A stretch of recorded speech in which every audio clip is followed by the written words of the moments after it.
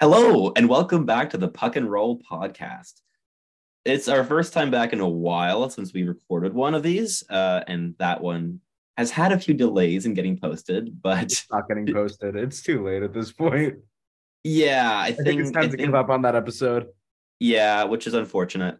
But we are back, and we have an actual really fun episode today. So I released my March update to my rankings today, and we're going to discuss some of the players that have moved a lot in those rankings of mine, as well as some other guys that we have watched a lot recently. So I know Josh has watched a lot of Matthew Wood, for instance, so we'll definitely touch on him.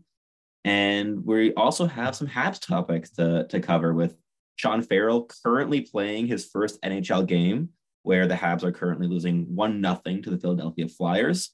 And we have a few other guys such as Adam Engstrom, Raphael Harvey-Pinard, and Michael Pezzetta that we kind of want to at least touch on a little bit. Michael Pezzetta, of course, being the player who just did the Tiger Williams Selly and who Aaron wants to extend for 8 years at league Eight minimum years. for 8 years, like league minimum, baby. Make it happen, Ken Hughes. which doesn't make sense from a hockey perspective, but in terms of I entertainment, You from should an see my entertainment, NHL 23 teams. All of them have guys signed like 8 years, 800,000. which is I not a I good si- strategy. I signed Sean Farrell 8 years at 1.125 million. Yes, that's smart. That's a smart gamble to take. That is an intelligent thing to do. And honestly, good segue. Let's start with Farrell. So Farrell's college career has come to a close. He just had a tremendous junior season with Harvard, and he's what I believe is top five in the NCAA in point production, or at least Yeah. points per game. Hobie Baker And finalist. Howie Baker finalist. He really ended off with a bang. And I've only watched one period of him in the NHL, but he's Because he's only looking. played one period in the NHL. Yeah, that was the indication of it, Oh, yeah. considering that we're currently in the second period of that game. But I've liked what I've seen so far, and he's going to have to work on his skating to stick in a top nine NHL role. That much is obvious. He's going to have to add some lower body strength and likely also just keep a lower center of gravity in order to win more puck battles and gain leverage. But those are fixable things, and his intensity, tenacity, intelligence, and passing ability have already had some brief but bright flashes in this one NHL game, which I've really liked to see. So, what are your guys' thoughts on Sean Farrell, both as a player right now, but also more in terms of a projection for his place on this team moving forward? I love Sean Farrell. He's actually, I have to change it because I made a tweet like this morning. My top 10 Habs prospects that weren't in the NHL. And Sean Farrell's in the NHL, and I put him fourth. Oh, wait, did I put him third or fourth? I put him third. And there's so many special elements in his game. He's so smart. Like he's a guy that would have gotten his Harvard degree anyways if he wasn't playing hockey. And just the way he thinks the game, even though he's undersized, even though he's not the fastest, even though there's a lot of little things he has to improve, I'm not surprised that he's already fitting in well in the NHL. And actually, he was supposed to play with my boy Michael Pezzetta and Alex Belzile tonight, but then last minute he was put into the top six, which is pretty nice. Yeah, I think Drew and Gurianov are perhaps more complementary to his Yeah, style. I made such a killer tweet though. I was like, move aside 63, 37, 88. The new perfection line is here and it's in Montreal. I'm keeping my expectations realistic for this season because this season is a mess. I just hope he doesn't get injured like every other player not named Suzuki on the team right now. And because Raphael Harvey Pinard just now went down pretty hard from the looks of it on that goal. So, but like the problems with his game are fixable, that like he can gain lower body strength easily if the training staff focuses, like knows how to. I mean, they're the training staff; they know where to focus and how to do it. If they could get that centered and good, then he's like the sky's the limit, top 6 pretty easily. I don't know, like bona fide top line for like a Stanley Cup contending team. I feel like he could be probably more of a second line guy, but still a very good one, and that's on like the top tier of the league kind of stuff rather than like now he could be top 6 for sure. As And I'm he not is now. You gotta thank Marc Bergevin. Great picks. A couple Yes, times. picking Jack Smith and Blake Biondi over Sean Farrell in the 4th round that year. But hey, we got Sean Farrell. Look, they got Sean Farrell, but they did pick. They didn't actually have like I remember like the post draft interviews in 2020, and a journalist asked, I think Timmins, about like, okay, so why did you let like Minnesota's Mr. Hockey Blake Biondi and Chicago star Sean Farrell drop and instead pick Jack Smith, who at this point was a nobody and who hasn't quite transcended that label 3 years onwards. I mean, wasn't he ranked like 43rd in your 43 house prospects? Well, and Timmins just said like, well, we just really, really couldn't pass up the chance to pick Jack Smith, which I've gone back and watched draft year footage of Jack Smith. I'm more than happy with Sean Farrell instead. And look, I ranked him 33rd or 35th overall in 2020, which I think is a take that's aging quite nicely, considering he's made his NHL debut now. And I also audibly cheered when the Habs picked him because I was like, oh, wow, this guy's awesome. And then Cole Caulfield tweeted steal, and then he stole my thunder, and now we're here. So he stole your thunder. Oh yeah, of course. It was only me. I was the only person hyping up Sean Farrell ever. Yeah, no one else like imagine if Caulfield was like Jack Smith steal. How would that have aged?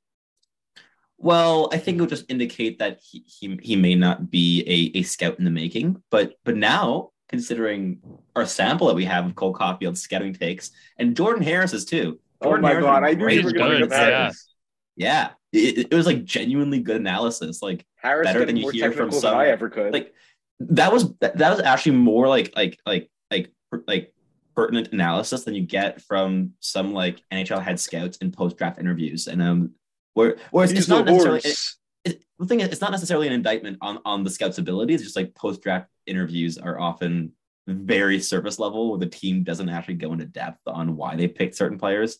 But yeah, Jordan Harris is just smart, and Sean Farrell is too, and I like both of them a lot. And we love Jordan Harris on this pod. In one year, Jordan Harris has just become like the most likable guy in the NHL at this point. Yeah, like, he's awesome. He's amazing. He's just a genuinely good person, and it's like, oh, yay, he's so nice. Yay, there's one of them. You have a nice person to cheer for. It's a ray of sunshine in this ray of sunshine, godforsaken season that just won't end. But yeah, I mean, I'd argue that Raphael Harvey-Pinard also always gives me like reason to smile. I think he also just exudes good energy, and the 31-year-old rookie Alex Belzil makes me smile. Yes, Belzil as well. But I mean, look, Harvey-Pinard scored his first career hat trick on Saturday, which Josh, I'm not sure if you knew this, but I called it. I called the hat trick before the game. Like I was tell the story. Yeah, so me, Aaron, and Hadi Kalakesh met up at La Quatre Sport at the Bell Center because I went back to Montreal for the weekend, and we watched the game against Columbus, which was a great game to watch at the Bell Center. It was a lot of fun, and at puck drop, I was like, guys, we need our game predictions, and my prediction I think was like a 5-2 Habs win with a Harvey-Pinard hat trick, and they won 8-2 with the Harvey-Pinard hat trick. So I think that don't forget, I said we would score 8 goals. I said it would be 8-7 No. Canadians. No, he said 8-7 Columbus. Oh. I Uh-oh. I'm challenging you on this. I think you're right, but just for the sake of the podcast and to make myself look better, Okay, yeah, sorry. Yeah, it was 8-7 Habs. Canadians. Yeah, Well, And edit that I out. also said Mike Matheson hat trick, and that didn't age as well. But I'm pretty sure he had a hat trick of assists. So you just didn't Yeah, specify what I type did. of hat trick. Yeah. Gallagher is his third goal in 3 games. I will have to I'm not settle at- for seeing Cole Caulfield. My stream is first. slow. And by the way, I don't know which one of Sebastian or Hattie said this one, but who said Gallagher wasn't NHL caliber anymore? Oh, Hattie, that wasn't me. Okay. God no. That's I was just like, me. he's old, but when he's like not injured, he's definitely like at least bottom 6. like He's like a But- Pizzetta level player. I think he's better than Pizzetta. Like How I dare take you? him over. he's playing Pizzetta. like genuinely good hockey right now. Like beyond just scoring goals, Yeah, no, he's he actually really tilting is. the ice in the Habs' favor. Like Actually, like, you're absolutely right. if he can play like this, he is a middle 6 winger, which hurts a lot less on that contract than the 4th line winger. So Give I'll take what I Pizzetta can 6 get. times 6.5. And this is why you hire Aaron Idovich to be your GM NHL teams. Please do it. I'd love the chaos of that signing. I would. adore it. Everyone but He's a horse. The flowing locks. I And will settle for seeing Cole Caulfield's first NHL hat trick in person and the 10 goals for Guy. That's my So we were my both hockey there? night. Oh, you Yeah, were that both was at that game. that was my first Bell Center game ever. Damn. It was my Yeah. best Bell Center game ever. It was My- fantastic. Actually, no, that's not true. The first game of this season against Toronto, winning. That was sick. That was a great insane. game. That's solid. That was a sick game. But my best ever NHL game was against Minnesota in 2019. And it was the game where both Victor Mete and Nick Suzuki scored their first NHL goals. Nice. And it was hype. Honestly, for me, it's such a weird one. The best NHL game I've ever seen was Tampa versus Columbus. Yeah, Tampa versus Columbus in Tampa. Yeah. And look, I'm not going to pretend the Bell Center isn't the best arena in hockey, but there's something amazing about a bunch of people that don't actually know anything about hockey, and they're just having the time of their lives. Because like Columbus scored a goal, and there were people like cheering because they just heard the horn go off, and it was exciting for them. And like That's fun though. I was in a row with like 3 other people, and we were like hugging each other and high-fiving after every goal, and Tampa scored 7 of them. So like, That's fun. and the lightning thing, oh my god, like they have actual lightning in there. Yeah, the Tesla coil. Yeah, Yeah, like on the roof. I'm such a fanboy for the lightning. I hate them so much, but like those 2 games I saw, I was a Lightning fan. They're like the two best teams for in rink shenanigans. Yeah. Columbus has got the cannon and I hate Tampa's the got Columbus the Cannon. coil. Yeah. It's something. You got to give them something. I mean, look at their team. Johnny Gaudreau signed there to win. I didn't come here to lose. Johnny Gaudreau, worst team in the league. No, they're not the worst team in the league. They I are guess 31st. I'm very excited to see Columbus save the franchise by drafting Colby Barlow 4th overall. Okay, yes. No, but like genuinely though, Columbus drafts very well. Like they got the. I mean, if potentially they end up the 2 with best 3rd defensemen in the overall, draft. if they end up 3rd overall, because they just doubled down defenseman last year, so to be going Do you forward. think they take Michkov? I could see it. I could I see them actually going see that Carlson. possible. They need a first line center. Carlson, yeah, Carlson possibly, yeah, probably Carlson actually. Like honestly, I'd be surprised if anyone but Carlson went 3rd. But if we're talking 4th, then I think you get some more interesting possibilities. But I think I'd be Benson, surprised if be anybody but thinking Carlson Benson. goes 3rd, unless Carlson goes 2nd. well, yeah, Yeah, I think it's more likely he goes 2nd than he goes past 3rd. I'll put it that way. I think there is a better chance that someone passes on Fantilli for Carlson. and then I also has think on Ryan Carlson Becker's for going to go anyone. like 5th overall.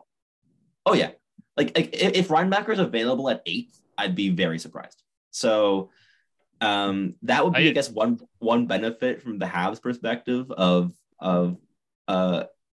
if they end up getting a worse draft pick, there might actually be a better chance that they end up with a guy like Michkov. Fine, we'll settle for Matthew Michkov. Like genuinely though, if you see like the draft go, I don't know, Bedard, Fantilli, Carlson, Barlow, Reinbacher. Benson, Reinbacher, Barlow, Danielson. Yeah, I could see that. Yeah. And then I think have a choice of Dvorsky, Moore, Smith, Michkov. I like those options a lot, but yeah, like it's going to be interesting to see how the draft actually does go. I'm so scared. It's going to be franchise defining. I do think that this draft will really be a strong indicator as to how good the Habs will get with this group of players, because it's such a strong draft and they have 2 picks that are likely top 15. Like this, I don't think we pick with both of them, but I think they do. I hope they do. I mean, unless you trade the pick for like an established top 4 young right shot defenseman, or maybe a guy like Carter Hart, if that's your target. I wouldn't pay Carter Hart. I wouldn't pay a first for Carter Hart. I wouldn't pay a Hart first. Well, also especially because like Philly wouldn't have the leverage in that situation. Because look at, I'm not one to go off numbers, but look at his numbers; they're brutal. No, for sure. But I'm trying to think of like who the Habs would actually spend a 50th overall pick for, because Alexis Lafreniere. Yes, they would. Yes. Yeah. Yes. I think that's the guy. Is it? Like I don't know if New York does that though, because like the Rangers are trying to compete now. What use is it to them to move Lafreniere for a draft? He's an RFA. And what money do they have to keep him? He's not going to charge. He's not going to cost anything. Like in terms of like a bridge deal, like 3-year bridge, $2 million done. Like or 2.5 or 3. Like it's not. They don't even have that kind of wiggle room. But you can move people. Like come on, you're not going to trade away Lafreniere because you don't have $3 million. Like $3 million, you free up in a heartbeat if it's for a player that matters to your franchise. But no, it's definitely going to be a very interesting draft just to see what direction the Habs want to take, right? And maybe in the offseason that they go out of the way to acquire a guy like Dubois, for better or for worse, I guess. But it's feeling likely. I don't know. We'll see, I guess. I'd be so much more confident in this year if David Reinbacher did not exist. Because it's just like, I just have such a bad feeling about that 5th overall pick and where Montreal might end up. It's like, because we need to win the lottery. Could be nothing, but I think the alternative possibility would be flipping that Florida first rounder for a right shot defenseman and then going with the forward at 5. I think that would be a very typical Kent Hughes type of move where, like, yes, like in terms of talent, if you're picking 5th overall, you pick a forward. Like I love Dmitry Simashev. He's my top defender in the draft class. Am I picking him at 5th? No, I'm not. I'm gonna pick Michkov. I'm gonna pick. I wouldn't Benson. Be against him at 5. You would pass on Michkov and Benson? No, but like if they go up to the stage, no, absolutely not. But if they go up to the stage and they see Dmitry Simashev, I'm not going to be that disappointed. If they go up to the stage and say David Reinbacher, I'm going to be really disappointed. Well, yeah, I'm not saying it's worst case scenario. I'm just saying, like, if you're trying to maximize the value of your pick at 5th overall, you picking a forward. You take and Zach not Benson. One and not a Slovakian forward at 5th overall. I think not a European forward unless he slides past 3. I think. Michkov. A Michkov, I'd take. Yeah. Michkov's gonna slide. I forgot about Michkov. Past 3. I was so fixated on Benson. Yeah, I love Zach Benson. He is the most fun to watch in this draft for me. I think, like, obviously discounting like Bedard, Fantilli, I think Benson might be the best like organizational fit for the Habs. Like I agree. he just brings so much to the table, and he just controls the ice. Like he just constantly driving play. He's constantly the fulcrum of every single sequence, and the Habs need that type of player. We have finishers like Caulfield, right? Like I think if you can have a line, like if you develop Benson as a center and you have a first line of Slavkovsky, Benson, and Caulfield, oh, that's fun. That's a lot of fun. And then you have like a Suzuki, Doc, someone else line. Like there's a lot of possibilities there, but that would be fun. Yeah, that's why I'm not too worried about them winning the draft lottery, because if they go 4 or 5, at the very least, 1 or 2 of Benson or Michkov will be available. Yeah. And if they take it, it will be a slam dunk home run, and I'll be so happy. I'll be so happy. But also at 5, Reinbacher will be available, and Barlow, and that makes me scared. So back to the RD conversation. Yeah. How would you guys feel if we traded for Suzuki's best friend in Morgan Frost? Jersey? Oh. Kind of like that, huh? Not for 15th overall. I don't. LA Kings has like the most insane RD pipeline. He's all out offense. Like he's all out offense. I'm thinking of a player. Best friend is Morgan Frost. I don't know why I linked those. I know they were friends, but him and Jersey actually are best friends. But yeah, like Jersey's all out offense. The defense is a question. I can't think of any RDs like in the league. Like he's not a guy that I'd be targeting as like the future, like the right D of the future, especially if you're looking for a partner for Hudson in the future. I think. Wait, does Logan Stanley shoot right? No, I think he's a lefty. I think Jersey would be a very good partner for a guy like Gooley. Like if you can run like a Hudson somebody, then Gooley, Jersey, and Harris Barron, that is nice. That's solid. That would be a really nice defensive core. But you're still missing that one more defensive inclined piece on the first pairing, which is why I've just accepted the fact that the Habs are likely to end up with Reinbacher in some way, shape, or form, because he fits their needs so perfectly to a T, being like not only that he's like a very strong defensive right shot defenseman, but also just what the Habs value in terms of being European, playing against pros, having a strong physical game, great showing at the World Juniors, right? Like the Habs love those types of players.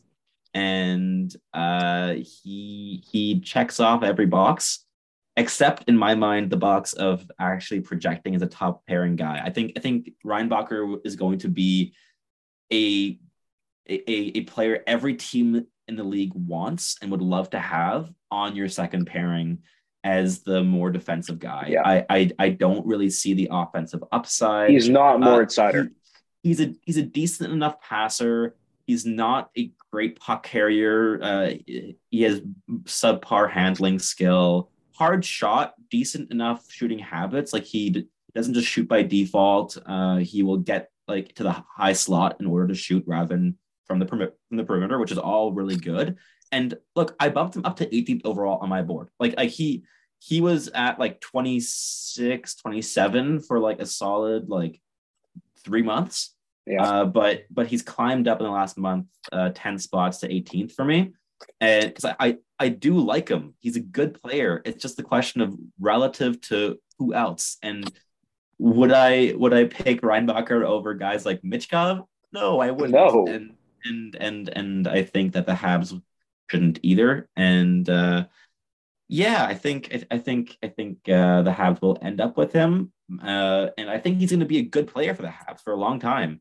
I just you're making it feel too real. You're talking about him like we've already drafted, developed, and like put him in a jersey, given him a number. Mentally I'm there. I'm gonna be honest. Mentally, I've been there for months. I don't feel comfortable with our 40-minute walk back to the hotel in Nashville if we dropped a Reinbacher on the first day. If they take him at 15, I'll be totally okay with it. 15's great. They won't. He just and wouldn't he be won't available. be There. available. Yeah. Like Yeah, I'd it's be surprised impossible. if they fell to like 8, let alone 15. Yeah, But Because like every team wants him. because look, he's the he's hot smooth commodity. he's smooth skating, big, physical, European Right in shot terms of playing defenseman. against pros. Right shot defenseman. Did well against Canada, specifically in the World Juniors, and has been scoring at half a point a game pace in a pro league. Like if that won't get you drafted top 10 in the NHL, nothing short of Bedard level things will. But I mean, even got like Crystal probably is going to drop past 10, and he's if it weren't for Bedard and Benson, he'd be breaking records. So yeah, it's going to be an interesting first round this year. But I think let's actually just like focus in on a few guys. And let's start off with Matthew Wood. So Josh, you want to talk about Matt Wood, right? And for those who don't know, Matthew Wood is the youngest player in college hockey right now, and he's been producing at about a point a game pace this season, and he's been very, very good for UConn. And I honestly, he has been growing on me. Like he's been a steady riser on my board. He's up to 34 for me. When he I think was closer to like 50. If you'd asked me around December, and the shot is really the big thing with him, isn't it, Josh? Yeah, you would not know that he's the youngest player on the ice by looking at him. He's 6'3". I don't know how much heavy he is, but he's a big 193. guy. Yeah, he's a I have him big listed at guy, 187, and yeah. he is very noticeable on the ice, and that extends to his puck skills. He's got a fantastic shot. He's a pretty good passer from what I've seen. I was able to see him make some really good seam passes, really good high danger, like front of the net passes on an assist I saw in a game that I watched against, I can't remember at this point, but the real big problem with him is the skating. He is slow as molasses, and it is really subpar. Like it's like in terms of like how I grade tools, like with Dauber, I kind of like constructed like a tool assessment like grading system between 1 and 10. Is the scale where 1 is like not even like ECHL caliber, and 10 is like top 5 in the NHL, and where 5 is like just average, like third line or number 5 defenseman, like just bang average. Matt Wood skating for me, it's a 2.5 grade, which is well below AHL standard, which is not good. Yeah, sounds about right. Yeah, it's not exactly a strength. It's not a below average thing. It's actively hampers almost anything that he does in the game, and watching him on any sort of fast break is just painful. It's like when you see guys that are at the very end of their shifts after like killing a penalty for 2 minutes trying to get it desperately down the ice, but he just jumped on the ice and is trying his best out there. The skills are there. If you could get any sort of speed out of him, he'd be well worth early second round, even late first, possibly, if you think you could work with him on it. Because the shot's great, the vision, offensive IQ is really good, really there, and he's young as well.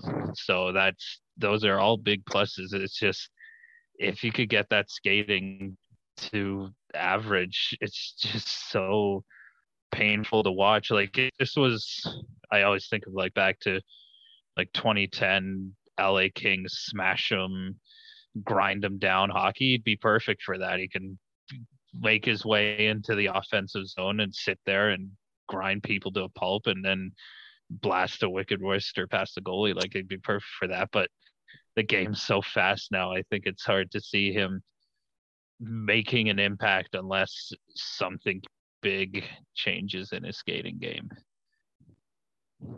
Yeah, I'm not sure I'm as pessimistic in terms of his projection with the skating, because I think what's key with Wood is that he's very aware of his skating being a limitation. So you're never going to see him trying to win races. Yes, but it goes beyond that. Also, just like his actual like play with the puck, where he's not going to try to get around guys, but he's developed an actually like, quite an interesting delay game upon entering the offensive zone, and he knows how to actually deceive his opponents and beat them with a pass because he knows he can't beat them with his feet. And there's been this like learning process this season because last year he was playing in the BCHL where he was basically out skating his opponents and he could do whatever he wanted. And when he hit the NCAA, which is a massive leap in competition, he just didn't know how to play his style of offense. But he's actually been adapting really well, especially over the last like 2 or 3 months in my viewings. And he's gotten to a point where if I'm a development, like a head of development for an NHL team, I'd be looking at Matthew Wood as a genuinely interesting bet on skill and tools. He's still going to go higher than where I have him ranked. Like I have him ranked 34th. He's probably going to go in the 20 range, but I can understand why that pick is being made. Similar to a guy like Rutger McGroarty last season, who went like 14th to Winnipeg, where I had him ranked like similar, like 34th. And I saw that pick and I was like, I don't hate it. Like Rutger McGroarty was the same thing. Very smart, wicked shot. Yeah. Awful skating, like god awful skating. But he was also going to Michigan, and I was banking on Michigan. And there's the existence of the trigger man in the NHL. Like just because he's not filling the role that I want in a prospect. I would disagree on that actually, just because like the trigger man is just such a small power play role. And it's just a minor power play role where unless you are genuinely elite at it, which I don't think he is, like he's not like a Cole Caulfield or even Arthur Kaliev level sniper, where like you can actually like that can be your identity and you can get away with it. More so with Kaliev than Caulfield on that, but yeah, because it's just it is a very limited role to just be a trigger man, where like you have to be like 38-year-old Ovi to get away with that, right? Where it has to be just a genuinely dominant skill, and wicked as a shot is, I don't see it projecting as like that like top 10 in the league shot that can where you don't even have to do anything else to earn your money, because also he's adapted a more, I guess, interesting and complex offensive game recently, which to me makes him a lot more interesting as a prospect. Like he could easily have a Kirill Marchenko style stat line. Yeah, the 19-3. Yeah. That Sebastian guessed perfectly last week.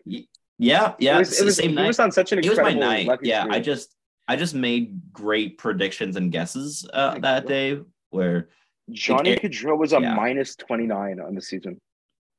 Well, yeah, he plays for Columbus. In the air. Jeez. 67 and 70 though. That's insanely impressive on Columbus. Yeah, because he's a very good player. He's all they got. Yeah, so I could see why I'm a bit more pessimistic because I haven't followed so much of that rise, and he's just not the type of player that I'm very high on, like that. Which makes sense. Shot. Yeah, like, I'm totally there. That it's my personal opinion, but yeah, I just question his ethics ability. Like genuinely, like for me as well. Like yes, he's risen from like 50 to 34, but I mean, he's at the top of a tier that goes from 34 to 41, and you could pretty easily convince me to take anyone in that tier over him as well. Like it's a really strong and tight draft class where, like, I have guys ranked as low as like 60, who I'd at the very least be like super interested in developing. Like someone like Cam Allen. Has he had a good season this year? No. Would I be intrigued in drafting him in like the late third round? Oh yeah. Like there's something there. It hasn't been very visible this season, but there's been some really nice flashes, and the tools are very strong, right? Where it's just a very strong draft class to have players like that available so late. Yeah. Whereas like last year was a very harsh cutoff for me at between 54 and 55, where the draft class just dropped off like a ton. and I'm not seeing that same drop off until like 80. like 75, 70-ish. Like there's a lot more guys that I'd at the very least be really interested to work with and develop into something fun. And one of those guys that I hadn't actually really discovered until recently is Anton Wahlberg, who is playing some really, really good hockey at the SHL level as one of the youngest players available in the draft class. And he's a lot of fun. He's 6'3", 185. He's very big, but he's a plus level skater, excellent handling ability. He can go end to end. Like I think with Wahlberg, the really interesting thing there is just the skill. Like the pure skill with Wahlberg is really, really fun. Aaron, what's your take on Wahlberg? What's my take on Wahlberg? I mean, Yeah, actually, sorry, I'll pronounce it like you for the day. I Wahlberg. don't pronounce it however you want. I don't know if I'm doing it right. Yeah, he's a very, very complete player. And I think it's absolutely incredible that he's a forward. He's 6'3". He's 193 pounds. 85. 185. All right. And he has a twin brother, which is so cool. I love twins. And his twin brother is 5'10", 148 pounds, and a defenseman. Which, like, Yes. I'm grinning ear to ear right now because that's adorable. And look, with Wahlberg's game, you're getting another one of these guys like OFM that's just so complete and that's going to be available in like the second round. Maybe. I think. Granted, Wahlberg Wahlberg is is going up consensus too. He's a very, very like late riser right now. Because And he's so young. He's only been playing the SHL until recently, and that's really when he's been popping off. But he's just such a quintessentially NHL type of bet to take on a player. Like I wouldn't be shocked if like the Detroit Red Wings picked him in the first round or something. Yeah, because they know what's going to turn out. Yeah, and the Wings are just very good at drafting Swedes, and I wouldn't be surprised at all if he went in the first, just because his mold of player just generally just gets drafted very high. But if he is available in the second round, I think you could do so much worse than picking him. Like his goal scoring ability is also really intriguing to me. Like the hands, the physicality, just all these tools that are just so much fun. And he's a bit of a rare player that at least in like my 18 to 26 range of the draft, who combines high upside with high floor. Like Wahlberg, if he hits, like really, really hits, you have a top 6 skilled center who brings the puck up ice, like is dominant in transition, just tilts the ice in his team's favor in basically every facet of the game apart from high danger playmaking. But even that, we've seen some nice flashes of. And that's the kind of thing that can be taught. Exactly. And he has a great fallback game because he plays an intense game. He plays really solidly defensively. So if that skill doesn't elevate him to that top 6 role, he could be a bottom 6 center as well. And I think that having that fallback game is also quite valuable because you're ensuring that well, not fully ensuring, because there's nothing that's 100% guaranteed, especially in the second round, most likely. Exactly. But at the very least, you have a strong likelihood of a solid NHL piece. And if you're getting that in the second round, that is a solid get. And yeah, I also just always like, one of the reasons I got really excited when I first started watching Wahlberg's SHL tape. Like I watched like one junior game of his earlier this year, and wasn't quite as taken by it as I was by the SHL games. But one of the fun things with like discovering a player that you then have ranked like top 25, like as late in the draft cycle as March, it just disrupts everything. And like, as I watch so many players, it's rare that I watch someone who then like skyrockets up my board like that, but he did, and I love it. It brings me joy because it's like, oh, here is a gem that only a few people that I saw were really hyping up, and now I like him a lot, and it brings me joy. So Wahlberg's a ton of fun, and I think we'll do a yeah. Sorry, go ahead. Your Wahlberg is my Simashev. Yeah. I mean, yeah. Like Wahlberg could like he might become like one of my guys in the draft that like I just like champion to a fault. Like I know you have Simashev. Oh my I God, have Pinelli. I know like the Simashev effect, where I ranked him 11th overall, and then like a couple weeks later, I saw some people putting him at like 10, 11, 15. Yeah.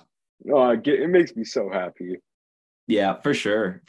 But yeah, like last year I had a ton of guys like Frank Nazer and Lane Hudson who I would just like I'd run through a wall for basically in terms of championing their cause at the draft table. And this year there's a lot of guys I love, but I don't know if there is as many players where it's just that like I guess just innate love for how they play the game. But I think Wahlberg might be one of those guys that rises to that level by draft day for me. But yeah, and I think first we'll do a little ad break, but when we come back, I think we'll start talking about Samuel Honzek, who plays a somewhat similar style to Wahlberg, and I have them ranked back to back. But Aaron, take it away. The biggest tournament in college basketball is underway, and the action is just getting started on DraftKings Sportsbook, one of America's top-rated sportsbook apps. Right now, new customers can bet just $5 on any pregame moneyline bet and score $150 in bonus bets if your team wins. Plus, combine multiple bets for an even bigger payout. DraftKings will be featuring parlays and odds boosts all tournament long, so be sure to check the DraftKings Sportsbook app every day to see what they have in store. I don't think any of us could have really guessed the Final Four, but they're set, so watch out for that. Download the DraftKings Sportsbook app now and sign up with code THPN. Right now, new customers can bet $5 on any pregame moneyline bets and get $150 in bonus bets if your team wins. Only at DraftKings Sportsbook with code THPN. Minimum age and eligibility restrictions apply. See show notes for details. I think it's pretty insane. I don't think there's a single like college grid bet that actually worked out. Like not a single person was able to guess the March Madness. I mean, I'm pretty sure it's like literally like 1 in a trillion odds or something like absurd.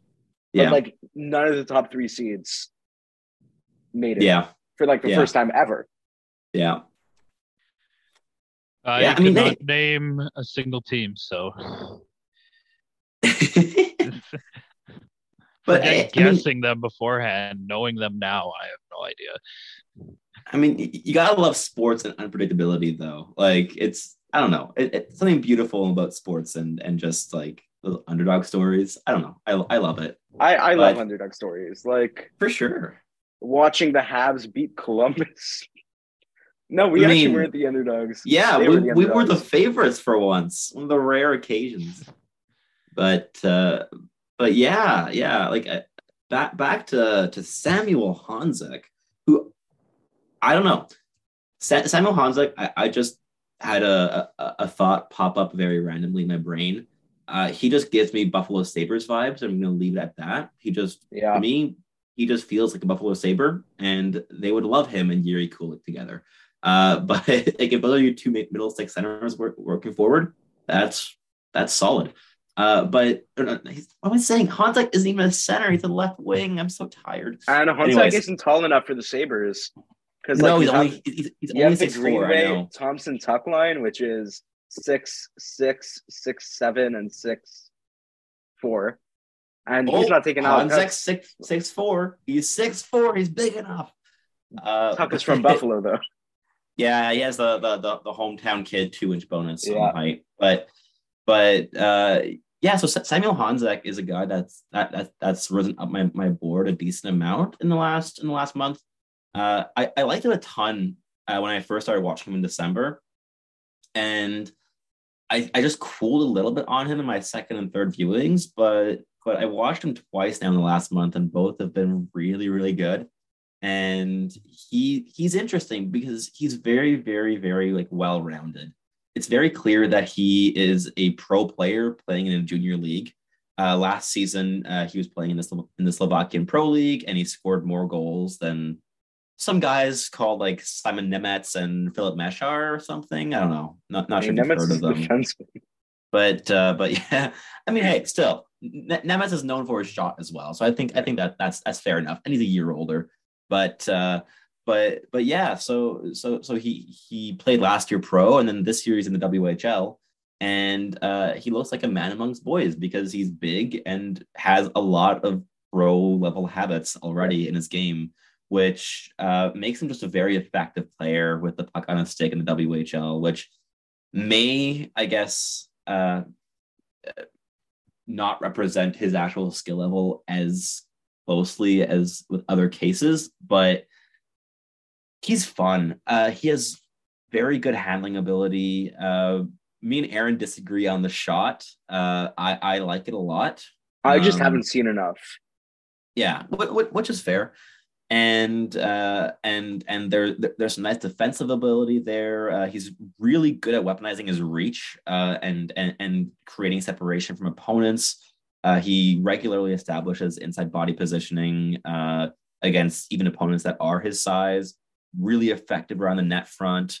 The passing ability is come and go. When he scans for his passes, they are quite accurate. But the actual like the scanning is a bit inconsistent. He'll pre-scan well on like retrievals and stuff, but on actual receptions, if he's being passed the puck when he's in motion, he often doesn't scan quite as well. So there's definitely some kinks to work out in his game, but he's really fun. And I would be shocked if a team were to reach for him in the top 10. He has that mold of player as well, right? He's big. Like, I say this all the time because it's my favorite thing like ever now. He's a horse. Yes, horse. Samuel Honzek. He's a big boy. Horse. He's a Slovakian horse. Yeah. He's kind of smooth with it. Like he is. No, he with the puck on his stick, like he has like really plus level caliber hands. Like his handling ability is strong. And I like one of the most deadly duos and the skating, the edge work is great too. The evasive skating, where you're able to protect the puck like that with those hands. If he can figure out how to pass consistently, he's dangerous. He is. Like he's a very, very interesting prospect, and I wouldn't be like I wouldn't do it, but I could understand the reasoning behind taking him.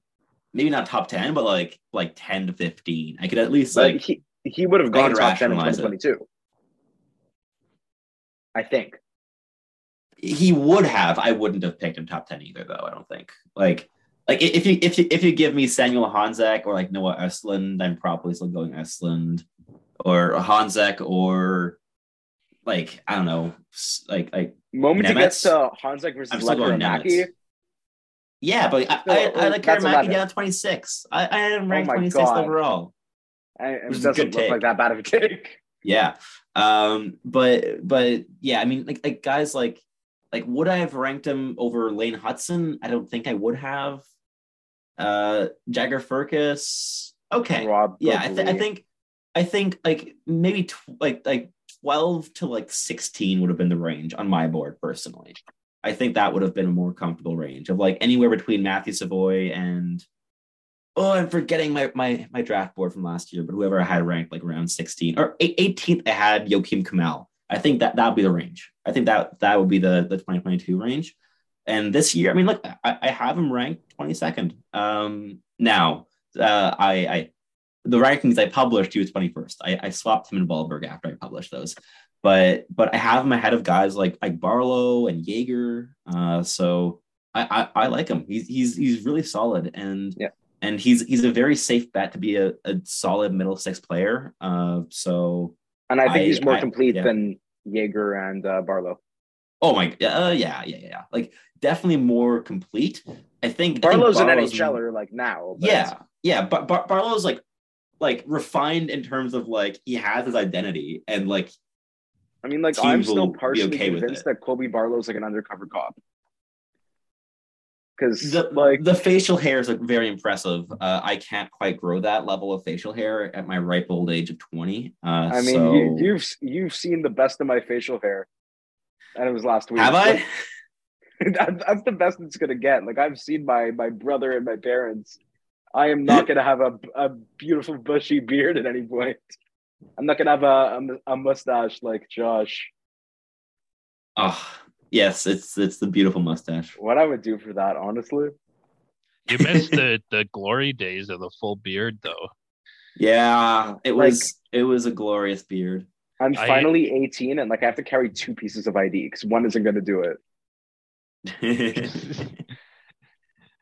I actually almost thought about shaving off my mustache a little bit ago. No.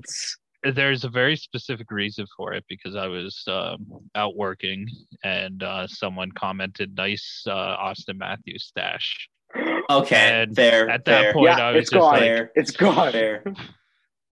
which I think is insulting. I don't think it looks like Austin Matthews at all. Now I need somebody to go up to it's- Austin Matthews and be like, "Nice Joshua Rosa stash." Exactly. Yeah. Not even that. You have like a trucker stash. It's a cool stash. I don't know. It has more character. It hurt, but Yeah, I pulled through it.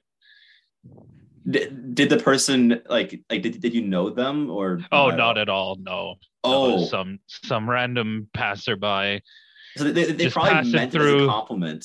Stabbing Oh, me I'm in sure the it was heart meant- with Yeah. oh yeah. Damn. I do live in Ontario, so Yeah. that doesn't help things at all with Toronto. No, it wouldn't. It would not. Going back on topic for Hanzik, I think his biggest hurdle for me is that I will forever get him mixed up with Phil Pronik, and for Yeah. the next like 5 years, I'm going to be bouncing between the two and have no idea who And they both anyone's play in talking Vancouver about. right now. Yeah, it's just Yes. Yeah, they do both play in Vancouver. This is yeah, true. because of that fantastic trade that Vancouver made for Hronik for no reason. I mean, look, it's not a bad trade. It's just why did Vancouver make that trade? Like Exactly. At this If it was time, just the first, I wouldn't have even minded it. or even if It looks like the if it Islanders were are a gonna make different playoffs. team making that trade, I'd be like, yeah, that yeah, makes sense. But Vancouver, it's like Vancouver. You're meant to be like you just sold off Bo Horvat. Like just Yeah, take and then your they go pick in the 10-2-0. draft class.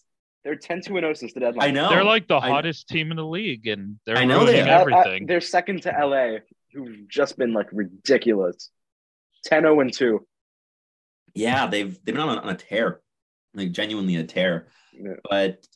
But yeah, I think like one other player that I guess fits the mold that of the guys that we've been talking about as very big and coolsy is Quentin Musty.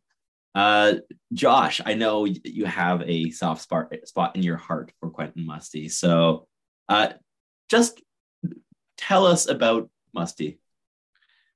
The best way that I could define my relationship with Quentin Musty is that I don't think that there's anyone in this draft that have more question marks about whether they will project to be a great NHL player, but that I want to be a great NHL player more than Quentin Musty. Because if he hits, he's gonna be like so much fun and incredible. His hands are like great. He can stick handle around pretty much anyone you put in front of him. He's got a good shot. He's like solid in every way. And again, he's just slow. And it's been a tiny bit since I watched him, but just like it's the skating and sometimes the reaction speeds and just reading the play. He can just be that half step behind where he should be to be like great, to be able to either pull off something that he wants to do or just seeing a seam pass or being able to skate up the fast rush.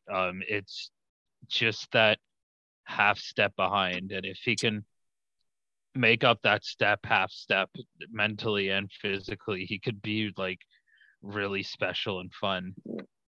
The question is that going to happen? Which I have question marks about it, but I really, really want him to work out. It's his name's great. If he So works great. out, he'll be like amazing. He'd be like one of my favorite players in the NHL if he hits. He's like right up at the top there for me. I love him. His tools are amazing.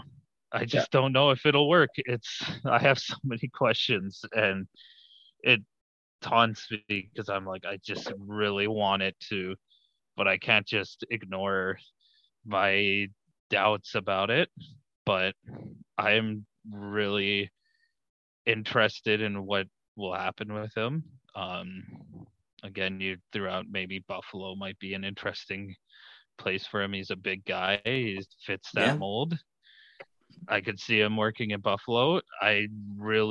He's like the guy that I'm going to follow probably the most after this, outside of the obvious ones. Yeah, of course. But yeah, like Musty is a fascinating case study for me this season, where I keep going back, and every time I watch him, it's just like, wow, yeah, the tools are all there. Like if he hits, and there's no guarantee that he hits, as you said, but if he does, there is a dominant top six forward there. I'm still not sure whether it would be at center or the wing. The games I've watched happen on the wing mainly, but I've seen a bit of him at center, which I've liked, but doesn't matter. Regardless of position, there are very few I'm not sure there's a single player that I have ranked outside my top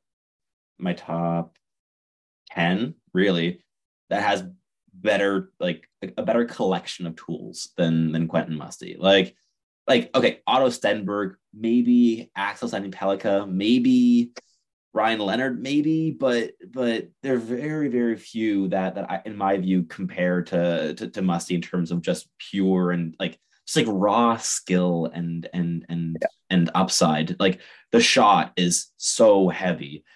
His passing ability is so impressive. Like his assist tally this season has been ridiculous, but it's more just the fact that he finds some of the smallest openings in passing lanes and hits them.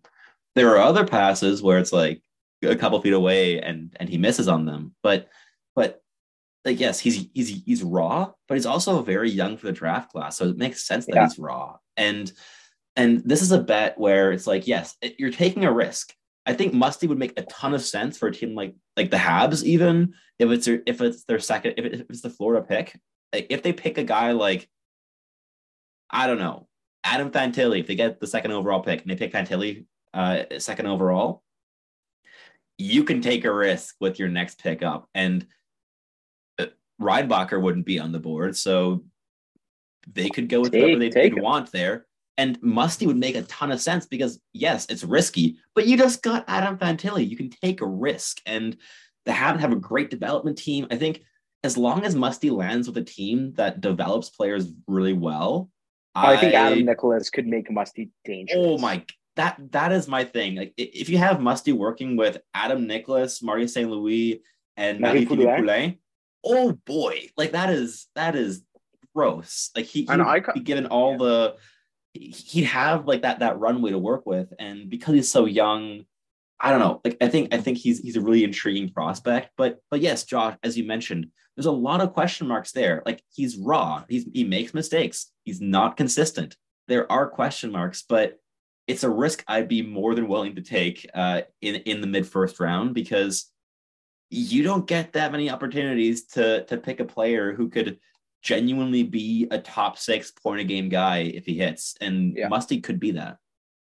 I have like some weird insider info with Musty because for some reason, everybody in the hockey world that I know knows Quentin Musty or knows somebody that knows Quentin Musty.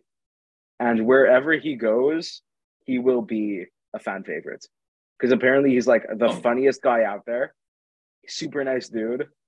And I know that he's going to win over some teams in the interviews. And I wouldn't be surprised if he goes like top 15. I'd love to see that. Like, it's always fun to see players that make their mark based on interviews. Like, I know Vincenz Rohrer did that with the Habs with their draft interview. Though I know the Habs love Vinny Rohrer for like the entirety of the draft cycle, but It looks like he they were kind of really, right. So It worked out. yeah. Yeah. Look, it's like, it's hey, good that taking the was youngest players in the draft. Like there are definitely worse strategies out there than betting on like a guy the with June, 1 year July, less August, development. September Like guys. Oh yeah, like and it's also just wild. Like looking at like the actual like birth dates of draft eligible players, like just how concentrated it is between November and like March in terms of birthdays. it's Where weird. I swear it's there's more athletes that are born in like the earlier, like the late well, months of the year. it's specific to hockey with how hockey like develop players, and because the cutoff with hockey is typically always like January September. 1st or December 31st, right? Yeah. Like in terms of like up Oh until the yeah, actual okay. NHL draft, but like in terms of like the youth hockey situations and stuff, right? And because of that cutoff, it just disproportionately benefits players that are either older who just are a year older at the age of 7. Of course, they're going to win a spot on a team ahead of a kid that's a year 6-year-old. younger. But it's also like with players born in like January and stuff, we have a longer development road in that beginning of the hockey stages in the first like in like double A, triple A hockey, where the January birth dates have the bigger advantage. And that's always very, very clear on draft lists where it's just like, oh, another January. A November. Ooh, nice. Yes, yet again. And just June, Oh July, no, wait, August Bernard's birthdays are born so in rare. July. Like Yeah. It's always few and far between with the July, August, and September birthdates. But that was just a bit of an aside. But yeah, like Musty, I think is just like there are many reasons to take a bet on to take a swing on Musty, and I'd love to see an NHL team do it in the mid first round. I think if that happens, it would be much deserved. But yeah, ton of fun. Like I'm always going to be a proponent of swinging on tools and upside. All right, and the last player that I have written up for the scouting segment of the episode is Gabe Perreault, who is the third member of the elite NTDP line of Will Smith, Ryan Leonard, and of course Gabe Perreault, and he's going to be the last of those players drafted on draft day, which I think he should be. But he's so interesting because he is a genius on the ice. He's tremendously intelligent. He's undersized, but always in the right place at the right time. He reads play better than probably anyone on the NTDP this year. Even got a guy like Oliver Moore. I think Perreault might have him edged out in that category. Just constantly finds open ice in the offensive zone. Really effective as I guess a fulcrum of an attack where he distributes the puck. He lets his teammates carry it up for him and do everything, and then he'll be around for the decisive pass or shot to end off a play. He's not the guy that you want with the puck on his stick circling the offensive zone exactly, but he's very, very effective as a junior player with that.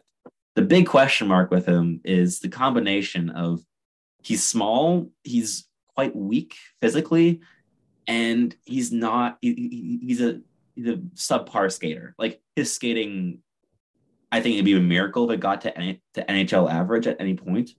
And that is a combination of flaws that is just very, very difficult to overcome. and And that's the very, only very hard to not think about. Like he's gonna fall I really mean, far. well, the thing is, I don't know just how far he's going to fall purely because of like the level of his production this season with the NTDP, where at some point a team like Carolina is just going to pick him at like 40th overall and say, "Have a good day. We're happy with this." Because it's betting on the production on undersized player would be a very Carolina pick, but Yeah, I have no idea where he'd go because I wouldn't be shocked if he went in the first round. Like this is an NTDP guy. He leads the team in points, just like Isaac Howard did last year, and he fell like what 31st 31st. to Tampa. So it's possible that he drops to like the late second, though I'd almost be surprised just because of the situation he's playing in rather But were you than the surprised when Hudson fell to 62? no, because I think teams will be a lot. I think teams are True, more forward hesitant over to pick. defenseman. Yeah, I think size is definitely more valued for defensemen than forwards. But Gabe Perreault is interesting. Like he's super risky to pick. Very very risky. There's zero guarantee you're getting an NHL player there.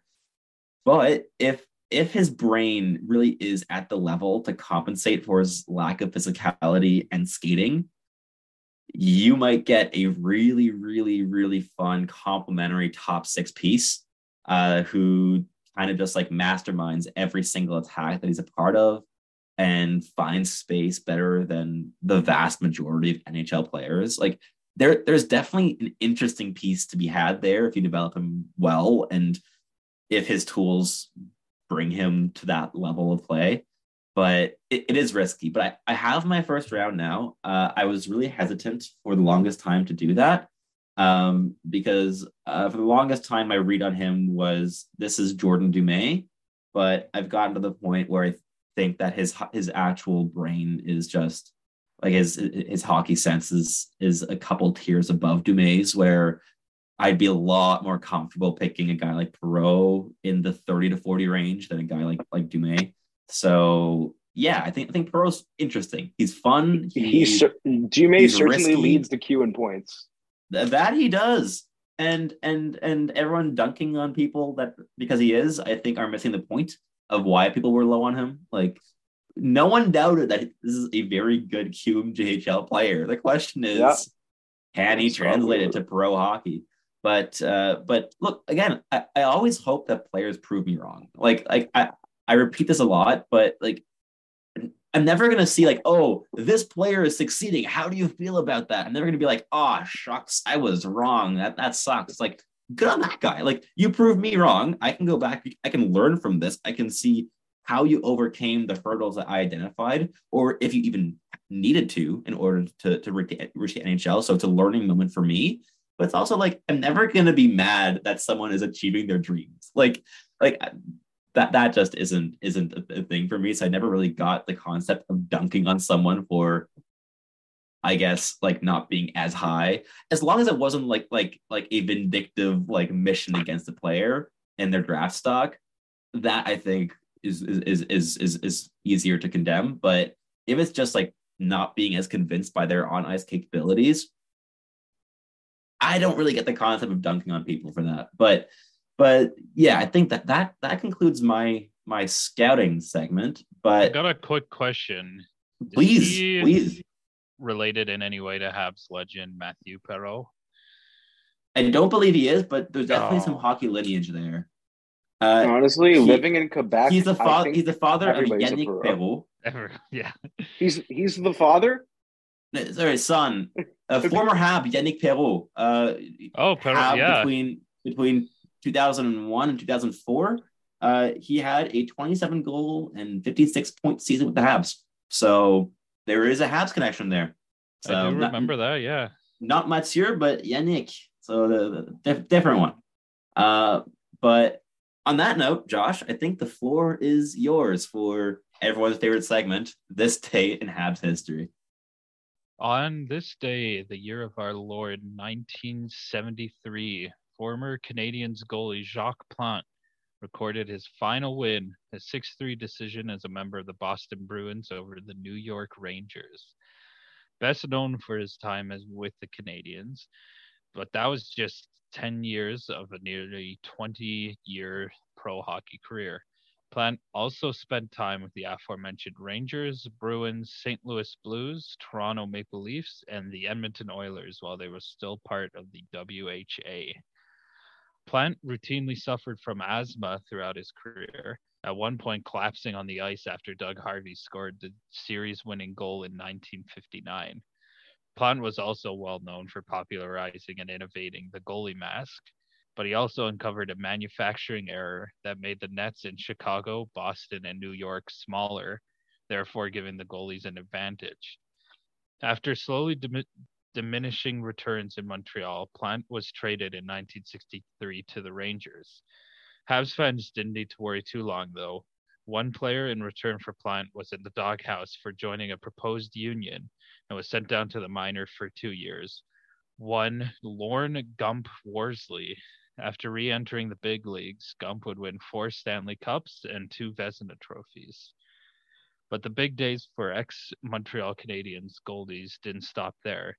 Patrick Waugh, now as a member of the Colorado Avalanche, after being traded along with former captain Mike Keane for Andrei Kovalenko, Martin Ruchinski, and Jocelyn Thibault. Yeah, I know we all know those names, but what can I say? I'm a masochist for bringing it up over and over again. He recorded his 506th win, combination regular season and playoffs combined, an NHL record at the time. He retired with a combined 702 wins, a total that has only been matched and beaten by Martin Brodeur, with a whole 102 more wins. But in a possibly more important category, Waugh still reigns supreme with 151 wins, almost 40 more than Brodeur, the only other goalie to break 100 career playoff wins. And speaking of beloved Montreal Canadiens that have fallen from grace, well, maybe not beloved, but fallen from grace, sure. Happy birthday to Jonathan Drouin. Drouin was born on March 28th in Saint-Agathe-de-Mont, Quebec, and I hope I pronounced that right. We may as well transition into March 29th, where another former Habs goalie broke another milestone. You remember Gump Worsley? Well, as a member of the Minnesota North Stars, Worsley won his 300th career game over the Oakland Seals in 1970.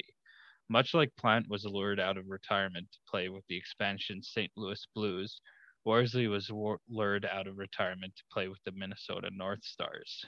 Worsley retired with 335 career wins and remains the 26th most winningest goalie of all time.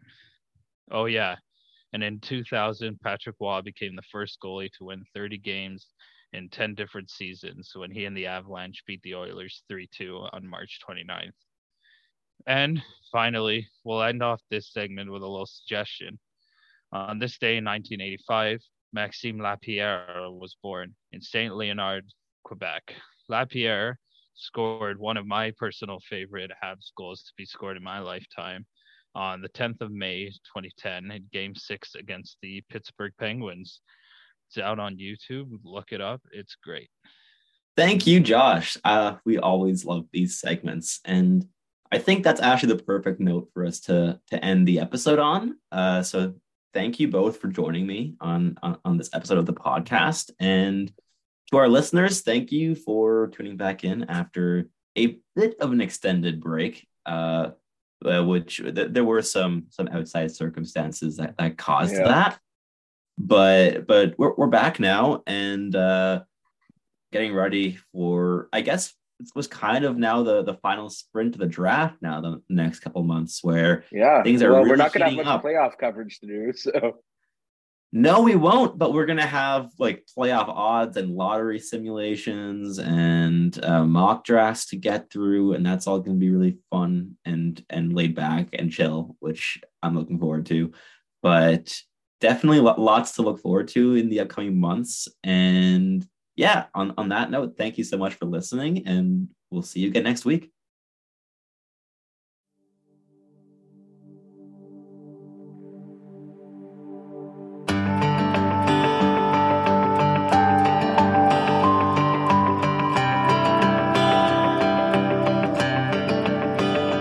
I bet she's topped off that two-tone tank at the Texaco before she hits the road. And I bet she's pissed off enough to pick herself up a pack of smokes, even though she don't flip a quarter, roll the dice. It's the left or it's the right. One's going my way and one's hell on a high.